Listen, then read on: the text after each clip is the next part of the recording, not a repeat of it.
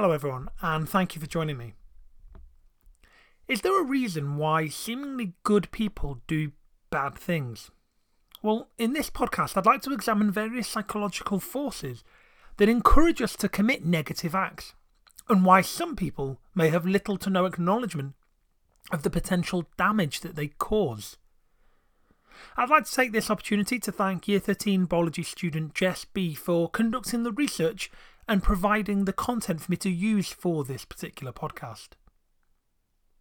I guess the most obvious question one must ask is, what exactly constitutes a good person, and what technically is classed as a bad thing or act?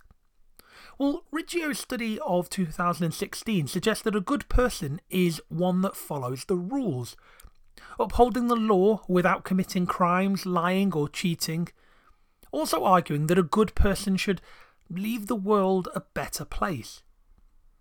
Another interpretation is that goodness is about trying to do the right thing and make choices that improve the quality of life, not just for yourself but for others. It seems logical, therefore, to combine elements of both. A person who strives to improve both their lives and the lives of other people, upholding the law set in place while also aiming to achieve justice, and having the courage to do the right thing while maintaining temperance. So how would you, the listener, define a bad thing or a bad act? So when I say the words bad act, what springs to mind? Breaking the law, perhaps? Intentionally engaging in an act that is knowingly unlawful? As I allude to numerous times in the forensics podcast that I record on this channel, not every crime, though, is committed with a malicious intent. I'm thinking of those prosecuted who have claimed to have acted in self-defence. A legal perspective of a bad act should therefore be viewed alongside the intention of an act when trying to reach a definition. So for most people, I think a bad thing or act is one which intentionally causes suffering, pain or distress perhaps to another person, quite possibly via unlawful means, with malicious intent. C.S. Lewis famously suggested that integrity is doing the right thing even when no one is watching. But why do we as humans often fail to maintain such strong moral principles? I realise that's quite a controversial statement in itself. Cognitive dissonance is perhaps one of the strongest psychological forces that drives human behaviour, being the discomfort that humans feel internally when experiencing two contradictory opinions. It also occurs when a person's behaviour is inconsistent, let's say, with their beliefs, such as someone who believes they are a good person debating with themselves, if you like, over a bad act that they may have committed. Due to this internal conflict, a person is likely to forget their immoral behaviour in order to remove the inconsistency, let's say. Then there's the compensation effect. There is a tendency for people to assume that they accumulate moral capital as such, and this leads them to believe that all of their good actions will balance out the occasional bad one. Think about something as simple as rewarding ourselves with a bar of chocolate after a week of eating healthily. Although this example is unlikely to have perhaps sprung to mind back at the start of the podcast when I said to think about a bad thing, it only comes about when we persuade ourselves that we deserve this kind of break from the prolonged goodness, let's say. And it is bad in terms of hindering the personal goals which may have been set. This psychological theory is perhaps most applicable to the damage we as people do on a daily basis to the environment. You might be rather militant about recycling items, making sure that rubbish is put into the right bins, but then you drive to work rather than taking public transport. Again, I'm just giving one example here. Two linking psychological forces are the pressure to conform and obedience to authority, both of which are known to have a powerful impact on what we regard to be good people. It is proven that the pressure to conform is more powerful than any internal feelings of morality that an individual may have. An individual is therefore far more likely to involve themselves potentially in bad acts or bad things as opposed to standing out and having the courage to do the right thing. Let's for a moment think about gang mentality. According to Greg Boyle, founder of the largest gang intervention and rehabilitation program in the US, no kid is ever seeking anything when they join a gang. Kids are always fleeing something. Gang violence amongst teens is prominent, largely due to the peer pressure that they face once they're involved, leaving them unable to follow their moral conscience.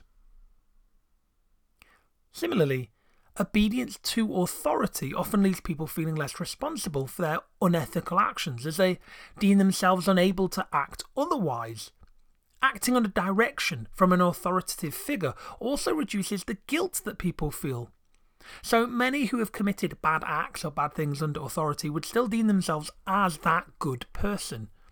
Often cases such as this involve what we call moral disengagement, where a person provides themselves with justifications for their behaviour, arguing that they in a way were told to do it, essentially to reduce their conflicting moral opinions. I think most people would agree that Hitler was skilled at engineering the norms in Germany, making it easy for normal civilians to justify any atrocities they committed. I mean, as the Nazi regime grew, even those of a very young age had to participate in the war effort. Just think about the sheer volume of propaganda they were exposed to, the nature of schooling, normalising events and encouraging others to contribute to immoral acts.